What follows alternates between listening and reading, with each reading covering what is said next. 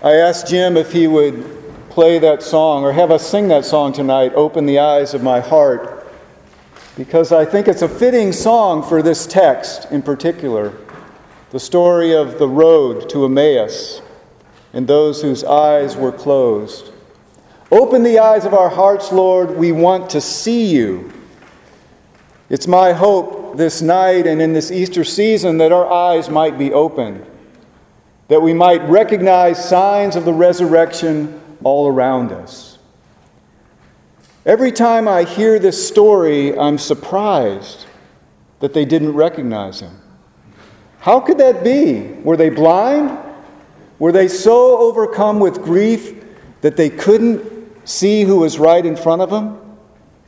Maybe like me, they needed new glasses like the ones I'm wearing tonight, to have their eyes open so that they could see that Jesus was right there with him and with them. Luke tells us that their eyes were kept from recognizing him. Now, why, we don't know. We're not told. Luke doesn't reveal the reason, but in some way God has acted here to keep them from seeing Jesus. Their sojourn continues even though they were unaware of who they were walking with.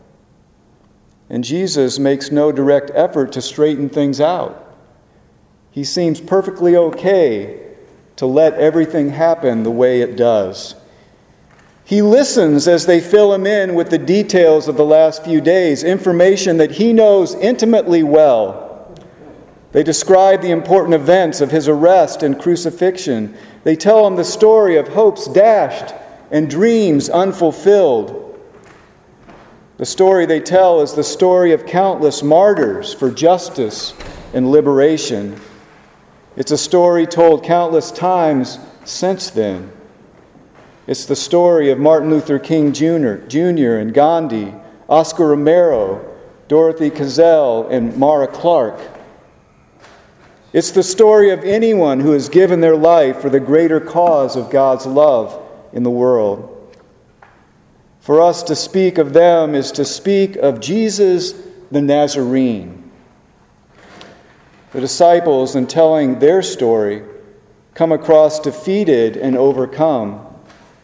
And Jesus, knowing that, does an interesting thing for them. He begins to interpret the Scriptures.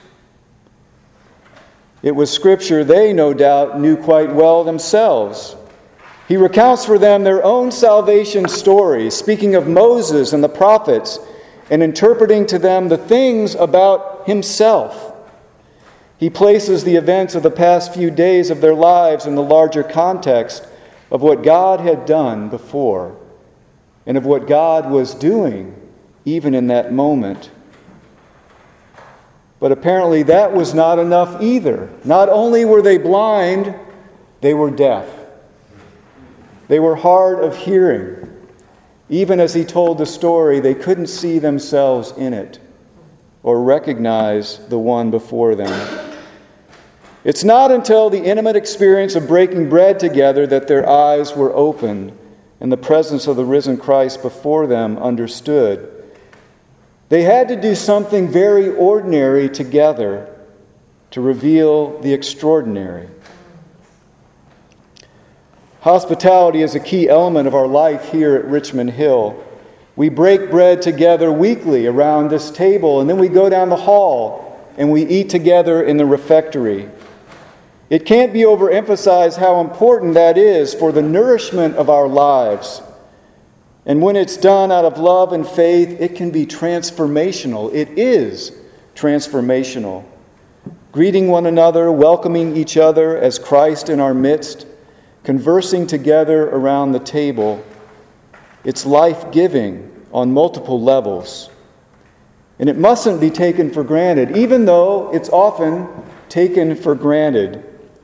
We're reminded again of the importance of hospitality here in this story, of those who walked with Jesus on the road, didn't see, didn't hear, until Jesus picked up the bread and broke it before them.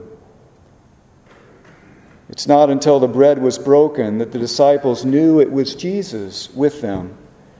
Their understanding of God's faithfulness and the potential for change that God offers shifted in that very moment. It wasn't that they received special powers or the ability to perform great signs.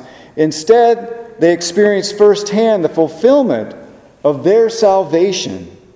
They realized in that moment that the risen one was before them, promised for them and for the world. In the words of Maria Teresa de Villa, commentator on this particular text, the truth of the resurrection empowered them to proclaim the liberation of the Spirit, to speak the truth about God's will for life and reconciliation for those who suffer unjustly. A burning heart, enlivened for the resurrection, received in the intimacy and hospitality of the breaking of bread with others, is the gift that they would pass along. It was in that moment that they recognized him, and then just as quickly as recognizing him, he was gone. The encounter was over. The experience had come to an end. It always seems to be that way. Ephemeral moments are always short-lived. Experiences like that are elusive and fleeting. They happen on the edge of our awareness and our perception, and we can't hold on to them.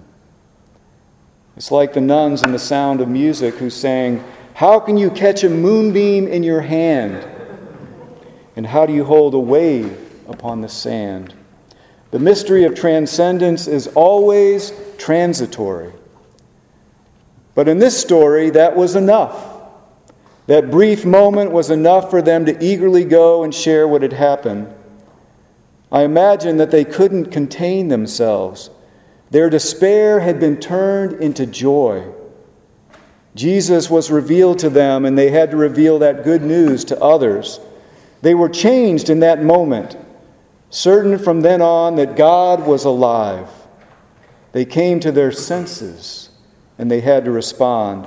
And so they turned around and they went back to Jerusalem to tell the others and to be with those who shared the excitement and joy of what God had done and in what God was doing in that moment for them. Tonight we're invited to come to our senses again too, to wake up. We needn't be blind or dumb or lame any longer.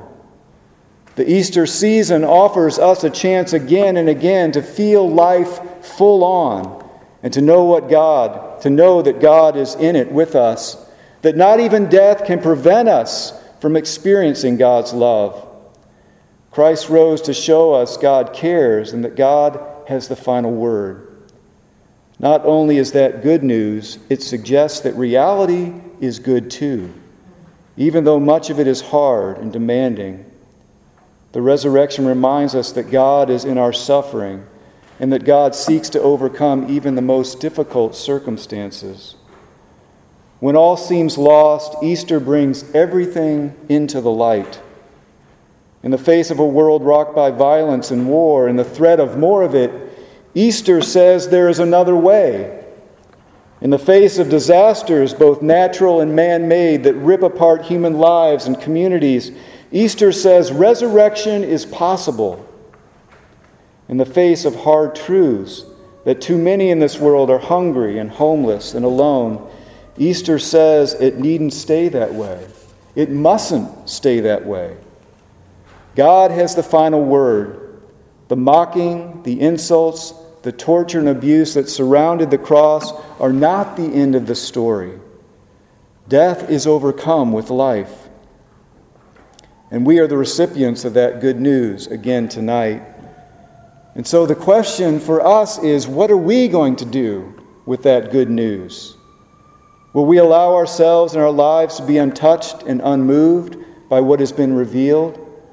Or will we look like those on the road to Emmaus, turn and run back into the city where the people are to bear witness to the truth of God's love and become participants in the Easter story ourselves? If our eyes have been opened and our ears have heard, we will joyfully join in and participate in the redemptive work of God. We will be reconcilers when we see humanity divided by race, class, or creed. We'll be healers when we see lives broken, afraid, and threatened by harm. We will be generous hosts to those who are hungry, overwhelmed, and in need of rest. We will be good company to the lost, the tired, the lonely, and afraid. We'll be caretakers of God's creation, knowing that our very lives depend on the interdependence of everything that God has made. We're Easter people, and that means trusting and living in the love of God, a love that chooses life and brings light and works for justice in all times and places, including right here in metropolitan Richmond. The Easter story is not the end, it's the beginning. There's life after death. What was lost is found, what was taken is given, what went unrecognized is now clear. The mute speak, the maimed are made whole, the lame walk, and the blind see. Thanks be to God. Tonight, God is revealed yet again in the Emmaus Road story and in the breaking of bread. Let us taste and see that the Lord is good, and that God's love endures forever. For God is here, Christ is risen indeed. May our lives bear witness to what we know in our hearts to be true. Amen.